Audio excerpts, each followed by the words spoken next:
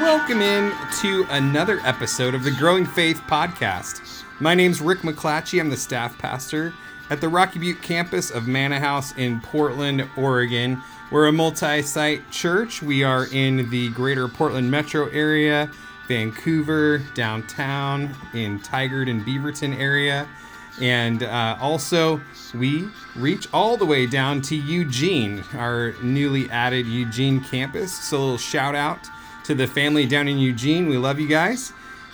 So here we are launching into another episode where we are going to dive into a very important session that was covered at our all-church leadership retreat from Gareth Gilpin, who is our executive director over our communications and creative department.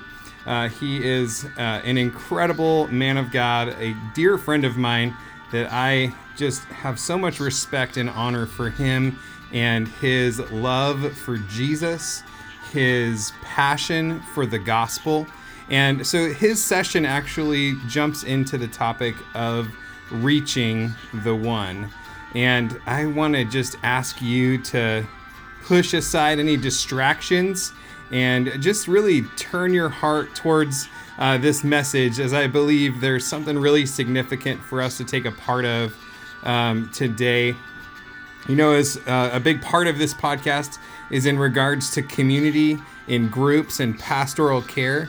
This message is right on point for what we need to be hearing in the communities that we are building. So we're going to jump into the beginning of this session, and I just wanted to thank you for being a part today, and I'll pick you up on the other side. In all seriousness, there are some things that we really have learned over the last day or two, right? And if you remember session one yesterday, we took the time, Pastor Mark just so beautifully took the time to lead us through John 15 and to help us to understand our relationship with Jesus. And I hope you caught that, not just intellectually, I hope you caught that in your spirit. Think about it for a moment. God who created everything, God who is truth and is grace, God who is all-knowing and all-powerful, right? He knows who you are. He knows your faults, he knows your flaws, he knows your weaknesses, he knows your failings. And this God comes alongside of us and lifts us up, right? And I hope you caught that this is the God that we serve. And I think I think it's one of those things that the Lord is building into us as a family and into us as a team, that it's central, core, foundational to everything that we do is Jesus. And what a powerful thought that we don't have to struggle and strive in our own strength, but we can come, be vulnerable, be transparent with Jesus, knowing that we're loved, that we're accepted, and knowing that we're so loved that he won't leave us there. Right? That he's going to keep working with us and transforming us and changing us. And then we moved on to session two, which I thought, man, Mark, you did such an awesome job. And it is just awesome. And you're a gift to our body. And we are so grateful the work the Lord's doing in you, that's coming through you, that's transforming all of us. And we just talked about not just our relationship with God, but then we realized because we have a God who cares for us so deeply, that we have a responsibility to care for one another, right? That the same way that Jesus has loved us, we're to love others. And Jesus' love toward us was not in word only, as Mark said, it was in deed, right? That we care, it's love in action, and we care for one another. And so this is what we're kind of called to. There's session one, this idea of loving God and him loving us. Session two, us loving one another. But in this third session, I want to talk about, I think, what's the third dimension for us. And it's simply this, that if Jesus has loved us, if Jesus has called us to care for and love one another, I think the third dimension for us as a church community and as a family is that we then love and care for those outside of our church. That we would recognize that Jesus in loving and caring for us. Jesus in putting us in the family of God to be cared for one another, imperfect people on a journey together. The next step for us is that we are to then take this heart, take this call, and to care for those outside the walls of our church. And it really is the third dimension as we just, and I'm always amazed at how the Lord just builds layer upon layer upon layer, aren't you? Yeah. And so we're going to take the time in the next few minutes just to take a look at what does it mean to build a relationship with the world that God has put us in. And for us personally, and for me personally, if you remember at the Advance in January, Pastor Mark did a session on what does it mean for us to have a reach strategy. And I walked away from that as I'm a department leader and I'm responsible for communications and thinking about these things all the time. And I walked away from it and our team gathered and we've got an amazing core team that's mostly dream team that just are amazing, brilliant people. And we just started to gather and talk about what does it mean for us to have a reach strategy as a communications department. And what we discovered was that as we looked at the time and the energy and the resources that we were putting into what we were called to do as a team, we realized that about 95% of our time, energy, and resources was being spent on creating content for internal consumption. We didn't even really think about the outsider. We didn't think about the person that was far away from Jesus. And this thing started to just work on me, and I just started to get burdened with this idea that, man, if we as a church are called to reach people, then the department, the ministry, the campus, the place where I serve is equally called to think about how do we reach people. Right. And so I want to challenge us this morning and cause us to think maybe a little bit deeper, not just personally, not just organizationally as the big church family, but I want you to listen carefully this morning to the Holy Spirit and see what he might say to you about how does the area that I serve in create a reach strategy. How do I go a little bit further? Because it's not just about me loving Jesus. It's not just about me loving the people that are around me here. It's about me having his heart to love those that are beyond the walls of our church. And so it's important for us to think personally, devotionally, spiritually, strategically about how we're going to create a reach strategy. How many of you know, though, that when the Lord, and this is the part where I feel like Paul standing before people going, I came to you in trembling and weakness, because the Lord began to put his finger on my own life. And I had a moment a number of months ago where the Lord really just started to deal with me and say, you believe so deeply, you have such a deep conviction about the gospel, about the transforming power of the gospel. And then he asked me this question, why don't you share it? Why don't you share it? And I remember rationalizing in my brain and going, well, I do. I share it on Sunday if I'm speaking, Lord. You ever do that with God? And it's like God just kind of clears past that stuff and he keeps going after the heart. Yeah. Yes, right. And what I began to realize was that it's one thing for me to think strategically, but we're never going to accomplish something strategically until it's inside of us. And I've been on this journey, and I so love when Pastor Mark or Melissa share, and I don't know about you, but I've had to work through some of that stuff because when I hear them share, I go, that is so awesome. I could never do that. Is it just me? But I've had to process for myself, Lord, how does this become a part of who I am? Because if it's not going to be a part of me, if it's not a part of me, it's never going to become a part of the ministry, the department, the family that I'm a part of. And Mark told us that in January. He said it starts with you. And it's got to be inside of us. And so I'm standing before you today as not someone who's got this figured out. If I'm honest, I'm probably more of an introvert than I am an extrovert. I'm a thinker. I don't know that I'm that great with conversation, but the Lord has been taking me on a personal journey. And so I want to share some thoughts this morning that are maybe somewhat personal, but strategic, and just kind of have us look at this subject of evangelism and reaching lost people from maybe a slightly different angle this morning. And it's important for us to recognize that the world in which we live, the America in which we live, is drastically different than what it was just even 40 years ago. This is a different world. Culture has shifted. Culture has changed. And we need to be like the sons of Issachar who understand the times and the seasons, right? So on one hand, yes, it's got to be in my heart. But I say this all the time. I think Christianity is a reasonable religion, right? That we're to use our brains, we're to think, we're to process, we're to understand, we're to use what God has given us. And I think we're to use it to reach lost people. And so it's important for us to spend a little bit of time just kind of considering some of those things. And this is what I love about the Bible. The Bible creates its own relevance. Right? I mean, sometimes we get into these conversations about music and style and this and that. The bottom line is that the Bible creates its own relevance. We have a problem. It's called sin, right? And regardless of the journey, the path, wherever we go, the Bible has an answer to this problem, doesn't it? And so this is what I love about the Bible, that we can go to the Bible, we can learn from the Bible, and there's lessons that I think Jesus taught us that we can apply to today and today's culture, even though it's changing. And so if you've got your Bibles, would you turn over to Luke chapter 19? And we're just going to take a look at a passage of Scripture that once again, you know it. You're leaders, and you've been to Sunday school, and you've probably sung the song, right? Zacchaeus was a wee little man was Zacchaeus, right? Or was he? Which is, by the way, an Irish song. So I hope you understand that. I'm not suggesting that Zacchaeus was Irish, but maybe, because he was short and wee. Take it easy, Zacchaeus. It'll be all right. And so I want us to just look at this passage. And sometimes we understand that sometimes, we can be so familiar with a story. It's a Sunday school story that we actually miss some things from the story. And so I just want to take some time to unpack the story, and then we're going to look at a couple of things, and then we'll pray and just ask the Holy Spirit to help us.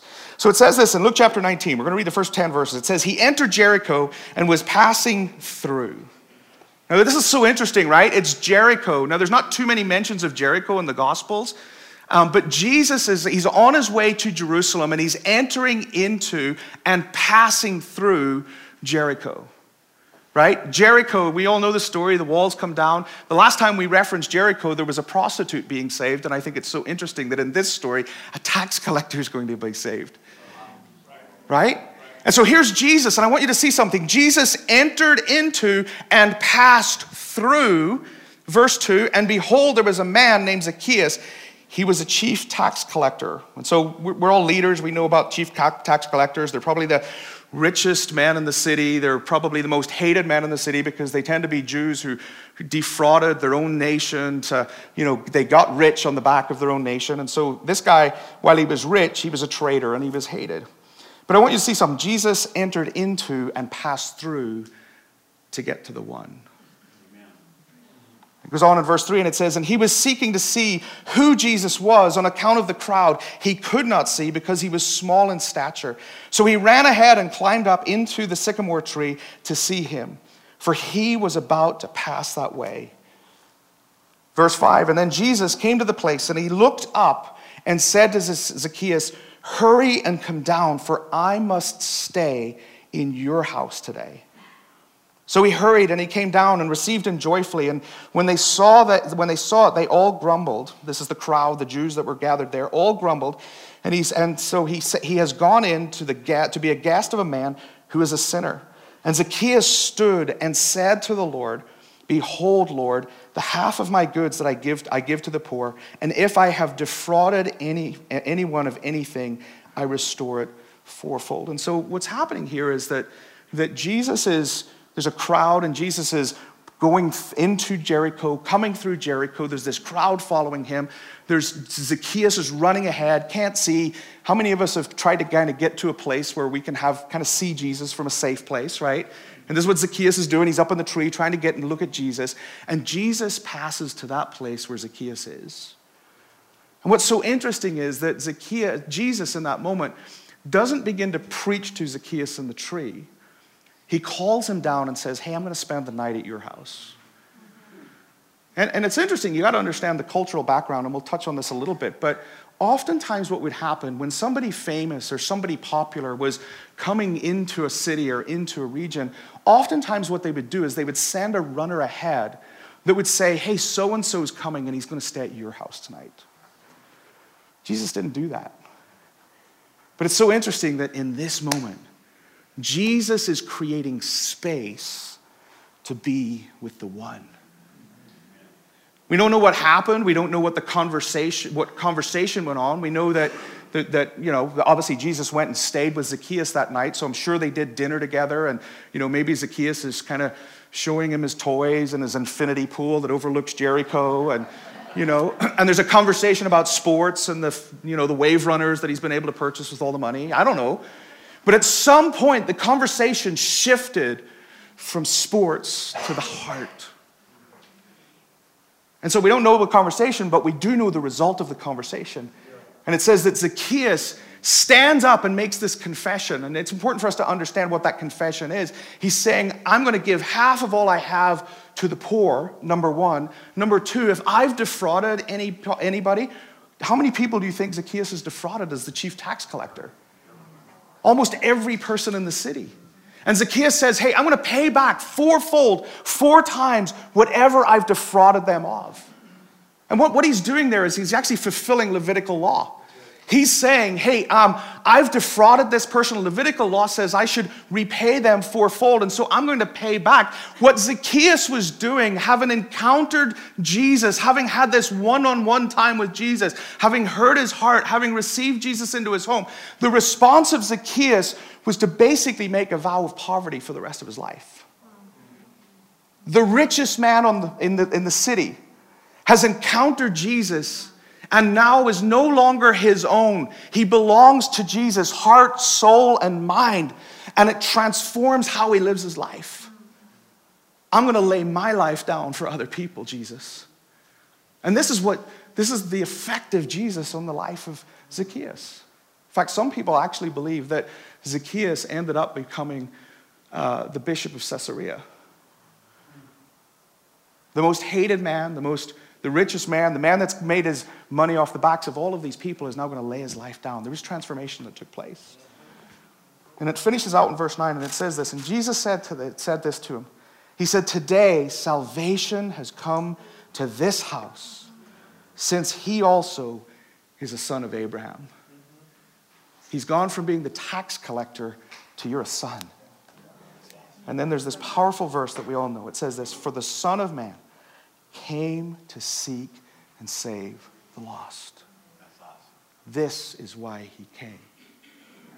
And so we recognize that as we just unpack this story, that Jesus is coming to make a difference. Jesus is passing through the city, passing through the crowds to get to the one. And so for each one of us in here, this is not a conversation about, and in one sense it is, what's the strategy and how do we work all of those kinds of things, but it's also a conversation about what's going on in my own heart. Yeah. Am I willing to push past, move beyond the busyness and the distractions to get to the one? Yeah. And for me, it just started about 3 months ago where the Lord said, I need you to start walking your neighborhood. And because I've been just walking my neighborhood, I've got to meet Greg and Dana and Chuck and Bryce and Lindsay, and we're starting to have conversations and we're starting to get to know each other. But it starts in here. And so there's some things that I just want to unpack in this from this verse. And the first thing that I want us to see in this chapter, but there's first thing I want us to see and understand from this chapter is this, that we're to recognize the spiritual state of natural man. If we're going to reach the lost, we have to understand and recognize the spiritual state of natural man.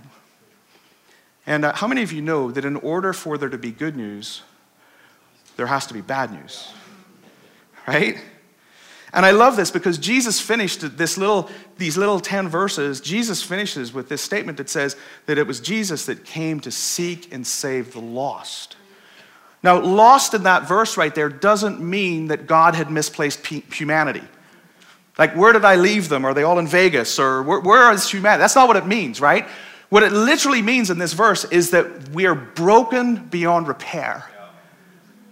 So humanity is broken beyond repair. We've got to recognize the spiritual state of mankind. And the spiritual state of mankind, and I know I'm preaching to the audience, but it's important for us to recognize this because culture tells humanity that you're inherently good. When the Bible teaches us the opposite. In fact, there's been some amazing research done on it, at least if you want to put that up. The spiritual state of natural man is to desire to sin and serve self. And that data was collected from the Bible. Not Walter's version of the Bible. What was it? How do you know? That's true. It is. Not yet. Yeah, very good. It's actually like 2 pages long. Yeah, with ice cream recipes in the back, right? That's it. Anyway, okay. So in order for we've got to recognize the spiritual state of natural man, right? And the spiritual state of natural man is not I'm inherently good. It's that I've turned my back on God, right? This is what Ephesians teaches us, right? It says that you were dead in your trespasses, right? We were by nature children of wrath like the rest of mankind. And then I love, this is the good news. Verse 4, it says this, but God being rich in mercy because of his great love in which he loved us, even when we were dead in our trespasses, made us alive together with Christ. By grace, you've been saved. Verse 8, for by grace you've been saved through faith. And this is not your own doing. It is what? A gift from God, not the result of works. And so the point that I'm simply trying to make this morning is, and I know I'm preaching to the choir, but the starting point, I think, for conversion is the movement of the Holy Spirit upon the heart and lives of man. Not you and I. Now, we have our part to play, but we have to understand what's the state of mankind? What's the condition of their heart? And what's the role of Jesus? What's the role of God in all of this? And then we get to understanding what our role is. So we need to understand man is inherently evil. But God, who is good, and in spite of our rebellion, sent his son, did what he did on the cross so that we could be rescued and made new. And then it says this in Romans chapter 10, verse 14. And I love this because this is now our part. And how then will they call on him, Jesus, in whom they have not believed? And how are they to believe in him of whom they have never heard? And how are they to hear without someone preaching? And how are they to preach unless they are sent? And is it not written that how beautiful are the feet of those who preach the gospel of good news? Come on, that's good. We have a part to play. But we need to make sure that we understand that man is inherently evil, not inherently good. That's what the culture would say. Bible paints another picture. How are we rescued from that condition? Through the work of Jesus Christ. He's the one that moves on people's hearts. And I think we have to ask and really answer the question, do we really believe that God goes before us to work in people's hearts? Because if we don't believe that, then I'm going to only operate in my own strength. That's not going to get me anywhere. And so we have to ask and answer the question, do I really believe that God's working? Do I believe that God's working in the people in my neighborhood? Do I believe that the people at the gym or people at the coffee shop that I go to every morning and spend way too much money and time at, right? Do I believe that God's working in their heart? When it comes to even our areas of ministry, do I believe that God is working through whatever ministry God has placed me in to reach people? And honestly, this was a question that we had to ask and answer as a department. Do we believe that if we were to set our heart and try to create a strategy and try to go after lost people, that God would actually be going ahead of us to work and to do something? And some of you are maybe familiar with what we did around Easter. We tried something different called What Connects Us. And if you haven't been to the website, you can go to whatconnects.us. And what we discovered was that we as a church had a tendency to speak to people who were church people, right? The people, how many of you know the people outside of our church, they speak a different language, right? And so we had a responsibility, we felt, to how do we translate this good news? And the way we thought about it was, man, we recognized that people in our city were lonely. We'll talk about that in a little bit. And so we put this little campaign together, What Connects Us, and I want to introduce you to Lars. Lars moved from Germany to work at Adidas. Makes sense, it's a German company. And he moved to town, and he was lonely. And if you know anything about Portland in particular, as cool as Portland is, and as hip as it is, and everybody wants to move to Portland, one of the things that's said about Portland is that once you get here, it's very hard to connect. So people feel disconnected. And Lars moved here, and somehow, some way, he stumbled across a story that we featured through What Connects Us. It was a story about Caleb, and Caleb had come to be a part of our church a number of years ago, goes to our downtown campus, played soccer, I think, for one of the colleges, and that finished, and some friends just from church helped him get a job at Nike, and so he's working at Nike, he's a part of our church, he's kind of growing in his faith and growing in a relationship with people within our church. And they found, we just featured this little story. It was just a kind of a Humans of New York, 3 paragraphs, nothing special, nothing unique. But Lars saw it and direct messaged him on Instagram. The two of them now have become best friends. Lars was going to our downtown campus. Caleb, he's a pretty good-looking kid, so he also had a number of ladies direct message him and said if they'd like to go on a date. Bring him to church. Bring him to church. But the question is this: do we really believe that Jesus is going ahead of us to work on our behalf? Because if we're going to do our part, we have to believe that Jesus is already ahead of us doing it. So the first, we got to understand the natural state of man. The second thing we got to do is we got to understand our audience. And this is what I love about, we already kind of talked about this a little bit, but it said in chapter 19, verse 5, it says this: and when Jesus came to the place, he looked up and saw Zacchaeus. Hurry down. Come, I'm going to stay at your house today. Right? And you got to understand that, I think I already told you, in this culture, runner goes ahead. And so I don't know if Zacchaeus, sometimes we spiritualize this kind of thing and think that Zacchaeus was wanting to know, who is Jesus? But I wonder in my mind if actually what was going through Zacchaeus' mind is, who does Jesus think he is? Not sending a runner ahead to let me know that, who's he going to stay with if he's not going to stay with me? I got the affinity pool, right? And so I wonder in my mind, and maybe, okay, Bible's here, so maybe this is just my kind of creative imagination, okay? But I wonder in my mind if Jesus understood the audience he was going to speak to. And he understood that Zacchaeus, this was a big deal to Zacchaeus. And maybe Zacchaeus is actually in this place where he's just like, I just don't know who this Jesus really is. I mean, who does he think he is? And here comes Jesus, sees him in a tree. And imagine a man who is hated, but richest man in the city, and probably has an ego. And there's a crowd gathered, and Jesus is kind of marching along, disciples maybe playing bouncer, and he sees Zacchaeus up in a tree, and he stops and he says, hey, Zacchaeus, in front of all these people, why don't you come down? I'm going to hang out at your house. Is it possible in that moment that a wall came down? Is it possible that Jesus was speaking a language that Zacchaeus understood? I don't know. We'll call it imagination, creativity, whatever. But I think that perhaps Jesus understood his audience. And I think it's important for us to understand our audience, because the human experience is to be, and it's part of all of us, we're to be, we just have this inbuilt, hardwired desire inside each one of us to be cared for, to be loved, to be known. It's why so many of you yesterday when Mark was talking were nodding your head and just drinking that stuff in, because it's so true, it's so a part of who we are.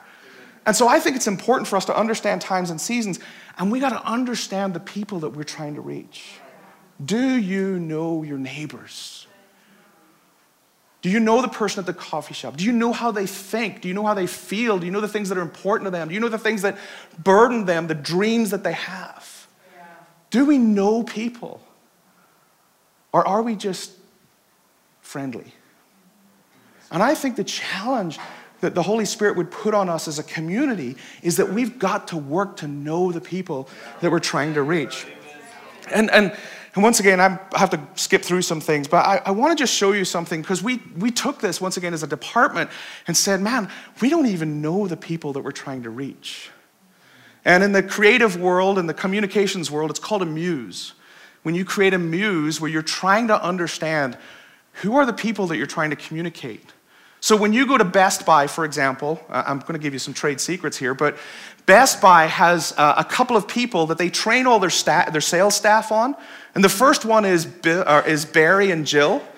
And Barry and Jill just have more money than time, so just make it really easy for them. They'll buy whatever you need them to buy, and they'll do that, right? And so there's these different muses. People want to be known, cared for, loved. They want to be understood. And so we took some time to try and understand, who are we trying to reach? If we're in the Pacific Northwest, who are they? And so a muse is simply a person or a personified force who is the source of inspiration for the creative artist. Now remember, we're building a dream team culture. And so we were trying to make it easy for anybody that would work on a project with our communications department to understand who we're actually building this for. Because it's not just for church people. And once again, if I can just brag on Dream Team for a minute, this is what I love. We have so many people in our church that are smarter, sharper, have this stuff figured out than we do. And so this was something that actually a Dream Team built. And Fed told me 4 times not to do this, so I'm just going to do it anyway. Fed's right here. Fed worked on it.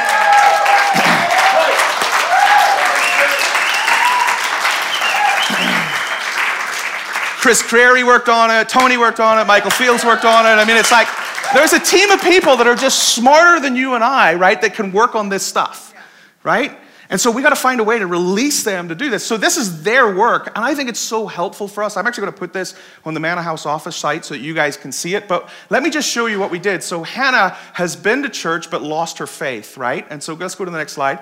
And I just want to show you what we did. We actually built out a persona or a muse for who are the people that we're trying to reach.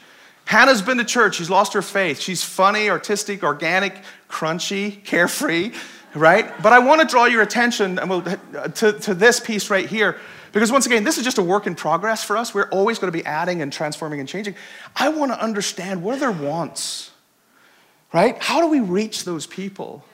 And for us, this is what it meant to put a reach strategy together for our ministry and for our department. And so we've got 5 of these. I'll show you just the other 4. We won't take time to go through them, but I just want you to, and I'll make all of these available so that you can be thinking about the people that we're trying to reach, so that when you're writing a sermon, when you're planning Summerfest, when you're doing whatever it is you're doing in your area of ministry, that you have top of mind, not just the people that you see every Sunday, but the people that are outside and maybe you don't understand. Yeah.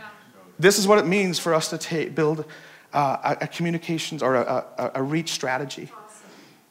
Let me just give you a case study. Let me give you an example. And there's this, Barna has just finished a report, actually just came out in April, I think it was, called Reviving Evangelism. Oh, we'll do this. These are just 2 questions that we ask ourselves, right? Once again, if I'm trying to reach people, the question is, does what we're producing portray community and inclusion? And honestly, every single individual on the planet asks the question, so what? We can put a lot of effort into something, and I'm telling you, every single person on the planet goes, so what? How does that relate to me? So let's take the hard work out of it by thinking for them and making it easy for them to understand the message that we're trying to communicate for them. And so I want to just do a really quick case study. Barna has a report that's called Reviving Evangelism. It was a report on how non-Christians perceive Christians and the state of evangelism in America. Real insightful. And I want to just take a case study, because one of the statistics that he referenced in the report was simply this, that 59% of millennials, that's 18 to 34, are leaving the church by the age of 30. Do you know your audience? If your audience is 18 to 34, a lot of them are leaving the church, which caused me to go, where are they going? Where are those folks going? And there's this report by Harvard. It was the divinity school at Harvard that did this, that said that how people gather in 2019 is changing. And so they did this study of what was traditionally kind of church values, the things that you would typically find in church, things like community, personal transformation, social transformation, purpose finding, creativity, accountability. These were things that in the 1950s you would typically find in church. But what we're finding is the de-churching of America. There's been some 43 million people that have left church in the last 13 years, right? I know this all sounds like bad news, but I think it's insightful. Because if we're going to reach lost people, we got to know who they are and where they are and how they're thinking. And so how people gather in the 21st century has shifted. It's changed. And what the report says is that where the church used to supply those values or those experiences for humanity, many of those experiences now are being co-opted by secular outlets. And so what's happening is that you've got millennials that are choosing not to go to church, but man, they're going to spin class, they're going to yoga, they're going to CrossFit, they're going to dinner groups. I mean, it's so amazing the amount of gathering that's happening in our culture. In fact, because we're in Portland, this one was kind of fun for me, is that people are actually gathering at laundromats. Do you know that we have it's actually not called a laundromat now, it's called a laundry lounge. Yeah. And in Portland, we have a laundry lounge that actually has multiple locations. So it's a multi-site church. And at that, they actually have a bar, a cafe, and neighbors are coming to do laundry together, have a drink together, hang out together, bring their kids into the laundromat, and they're doing life together. How people have gathered has changed. And we got to understand that. We got to understand, where are they? How do they think if we're going to reach them? In fact, I love this. I'm just going to read this quote. This is by a lady by the name of Carrie Kelly. She works for an organization called Citizen Well. I wouldn't recommend Citizen Well. Its values and what it's doing in our culture is not a good thing. But look at what she said. We're uncovering 3 needs that are playing out for people that they're not quite conscious of. Making meaning, finding purpose in one's life. That's playing out clearly on the mat and in spiritual convening places like meditation retreat centers. 2, community, the desire to be in relationship. People are just craving it, often without being able to articulate it. 3, making a difference. People know there's something broken something broken there, and that they want to know whether and how they can make a difference. Does that sound like church? I have like 10 other quotes from CrossFit to spin classes where people actually wrote this stuff down, and it's like, man, they're describing church. But how people gather in the 21st century has shifted and changed. And so the question that we have to ask ourselves is simply this: do we really know the people around us? Where are they? How do they feel? How do they think? We got to understand that stuff if we're going to be effective in building relationship and reaching them. Okay? Third thing is that we've got to move from proclamation to conversation. Do you notice Jesus with Zacchaeus doesn't preach at the guy in the tree branch? He calls him down, creates a space and a place to have a conversation. And the American church is so good at proclamation, but culture is asking for a conversation. Now, I'm not saying that we don't proclaim the gospel. I'm not saying that we don't preach. Hear me clearly. But I am saying how we go about those things, I think, has to maybe shift and change. Because our culture is asking for a conversation. In fact, culture is asking who or what can be trusted anymore. Who or what can be trusted anymore? We find in society that our society doesn't really trust institutions, but they do trust strangers. Think about it. Airbnb, Uber, GoFundMe, Tinder, right? What is it? They don't trust institutions, but they trust strangers? Well, what we need to understand is that with digital technology, what's happened is a term called personalization, right? Because data is so big and we have all these, just the ability to process data, you can actually feel like you know somebody. And so what they do is they have a name. They post a picture of them. Guess what? There's reviews. Whether or not it was a great place to stay with Airbnb or not. And so what's happening in our culture is that there's this massive shift where people are not trusting institutions, they're trusting strangers. Why? Because technology has removed the unknown. I wonder if that's our job as Christians. Is it our job as Christians to remove the unknown? Who is Jesus? What does it mean to be spiritual? Is God really angry? Is it our job as Christians maybe to create space to listen and to have conversation? And in the midst of that, something begins to happen. I honestly believe that the answer to culture's question as to who can be trusted is those that will listen. I think those that listen, I think we gain trust. That's true, I believe that. And Barna's report, I'll throw up this slide, and I'm not going to walk through it, but what's so interesting, non-Christian encounters with Christians. So they asked non-Christians, tell us about your encounters with Christians and which ones were the most encouraging. Do you notice the ones that were most encouraging? Where you created place and space for conversation. That casual one-on-one conversation, that casual group conversation, right? And as you get down to just a random person on the street, it's not so much an encouraging as a discouraging encounter. And I'm not saying not to do it. I'm just saying we've got to be mindful of the culture in which we live. I love this quote from David Osberger, and he says this, being listened to is so close to being loved that the average person can't tell the difference.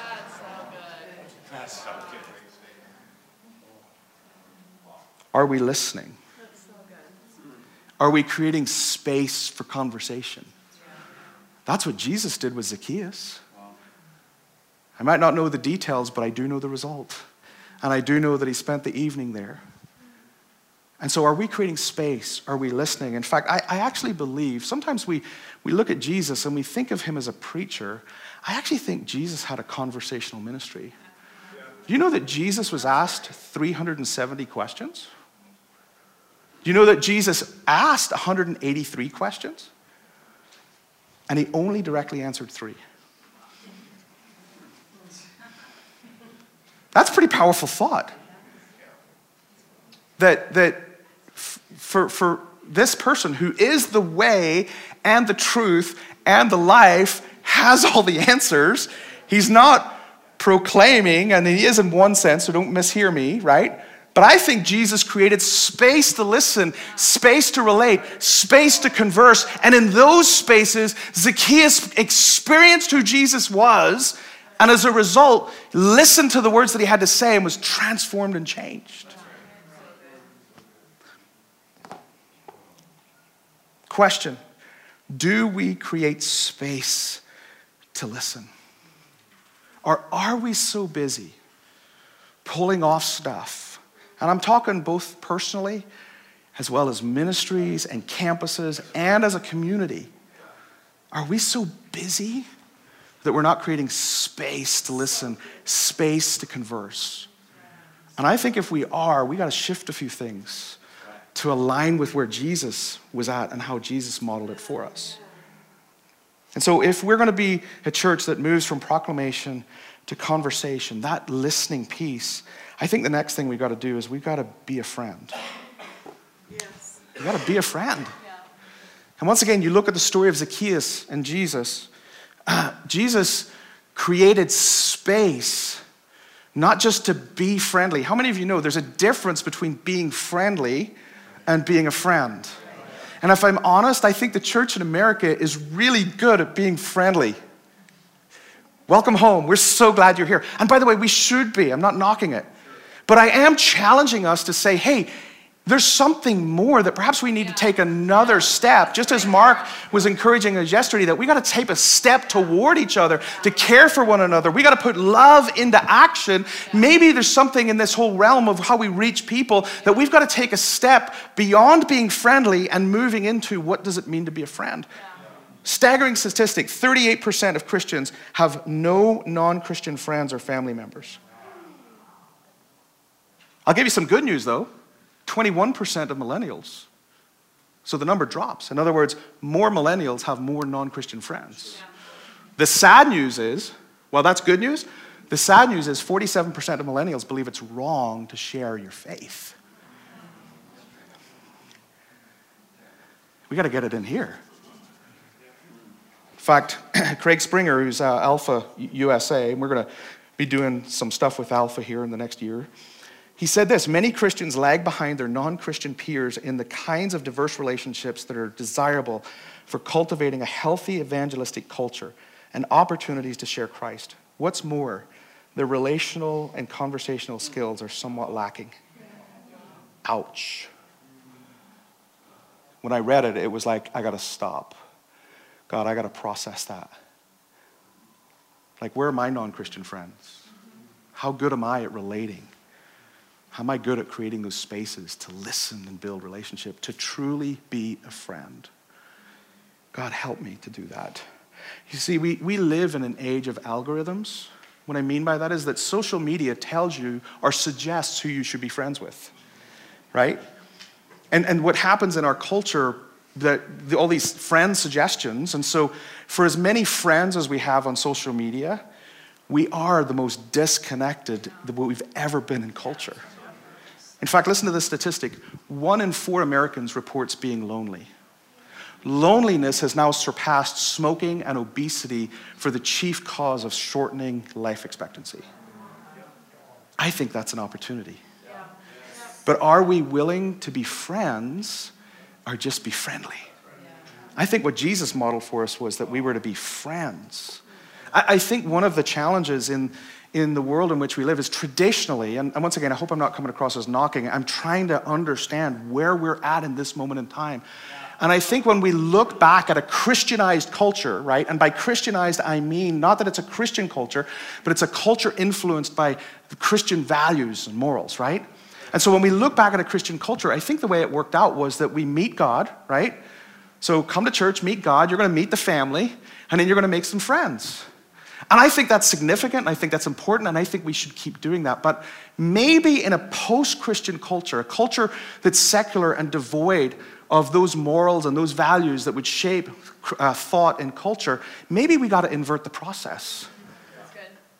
Maybe it's about us making friends. They meet the family, and then they come to meet God.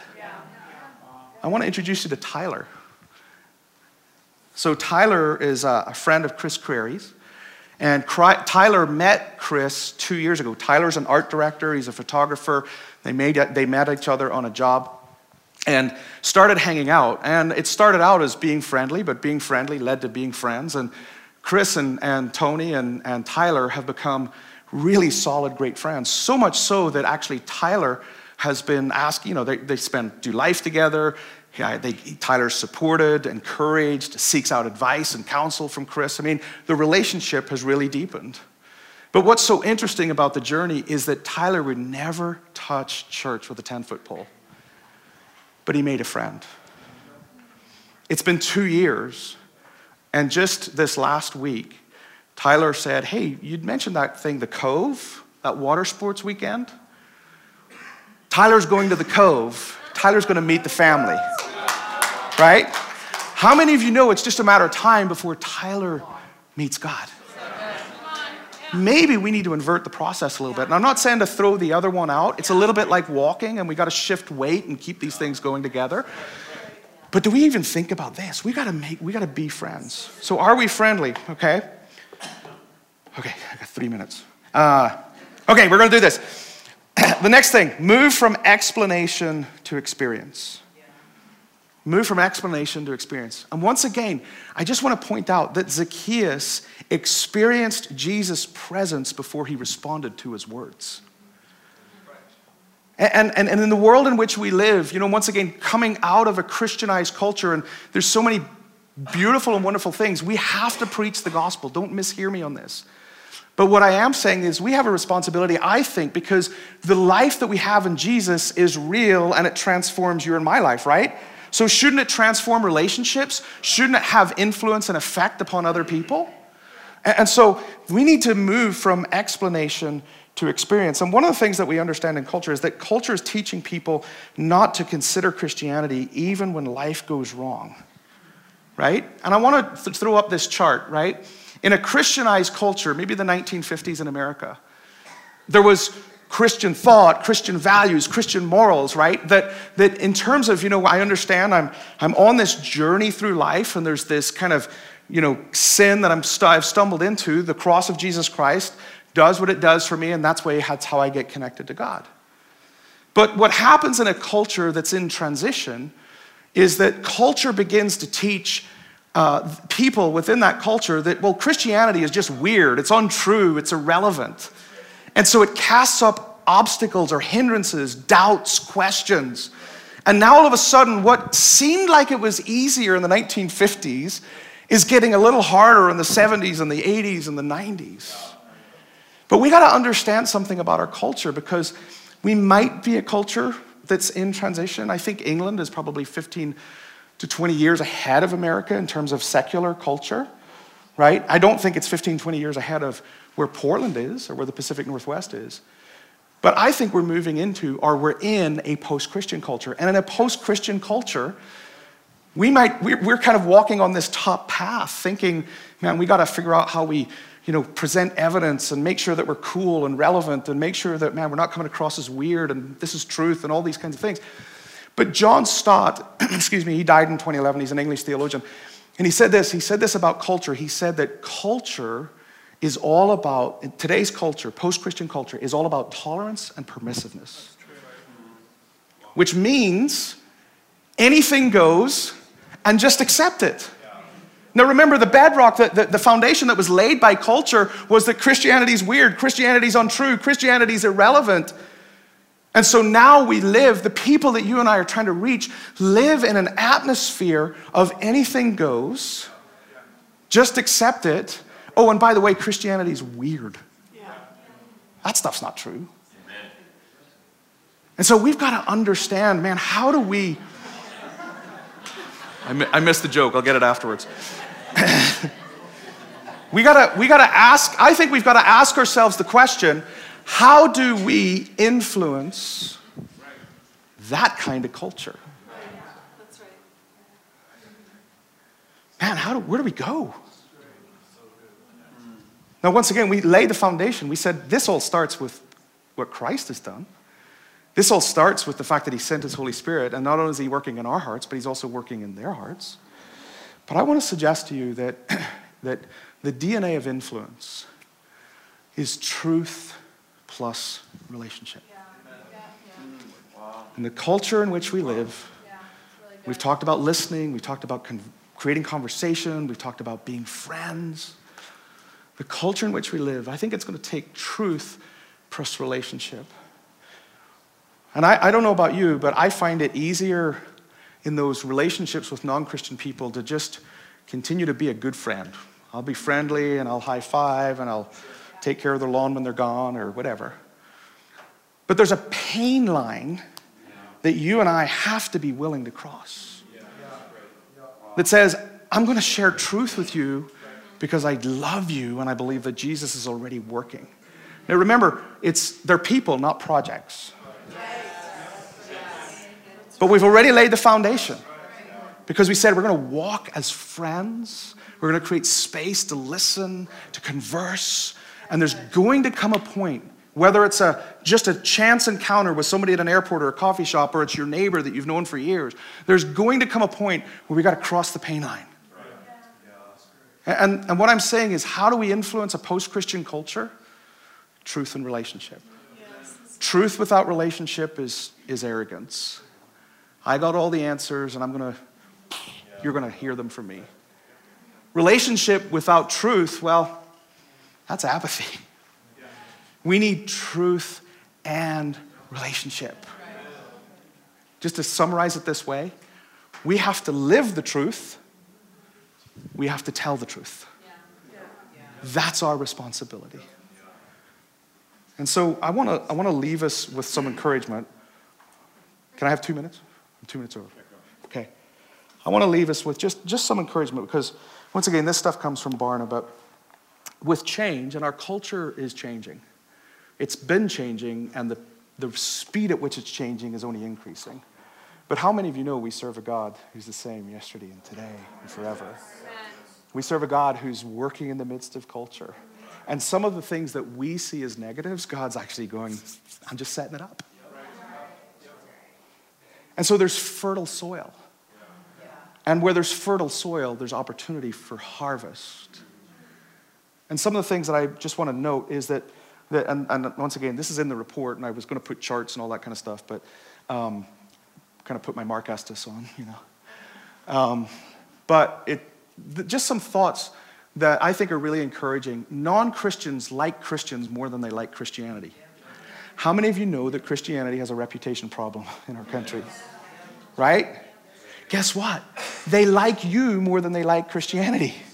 Which means that if you'll take the time and the space to create relationship, they're going to get to like you, and you're going to have the opportunity to share something with them that's real, that's transformative, that's going to change them forever. So I think that's encouraging. The second thing is this, that younger non-Christians talk more about spiritual things than older non-Christians. Now, sometimes what they mean when they say spiritual is different than what you and I think means spiritual. But that's an opportunity. And I love kind of Andy Stanley's kind of approach and in the sense that he says, this idea of building a church where people who don't like church might consider coming to church. Well, that's built on the platform of people. They've got to encounter those people, right? And so we've got to be those that are wise, that understand times and seasons, and that engage in conversation because they're wanting to have it and willing to have it. And then the last thing is this, is that loneliness means that people are looking for connection. People are after this. They want this. There's an eternity in every single human being's heart, whether they know it or not. There's something that's driving and drawing them, and they're filling it with all kinds of stuff. But we are the answer.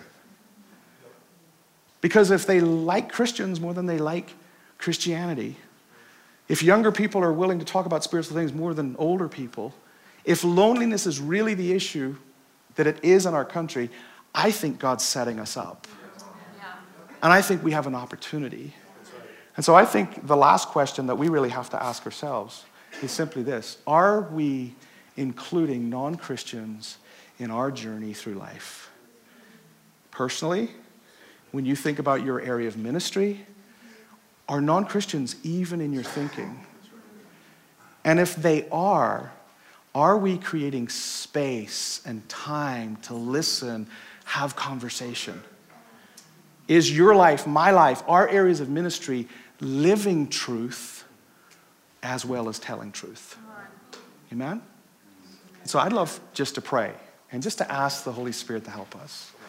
So Jesus, we just come before you. We know this is your heart. So we know we're not praying amiss when we simply ask you, Lord, to give us your heart to reach lost people.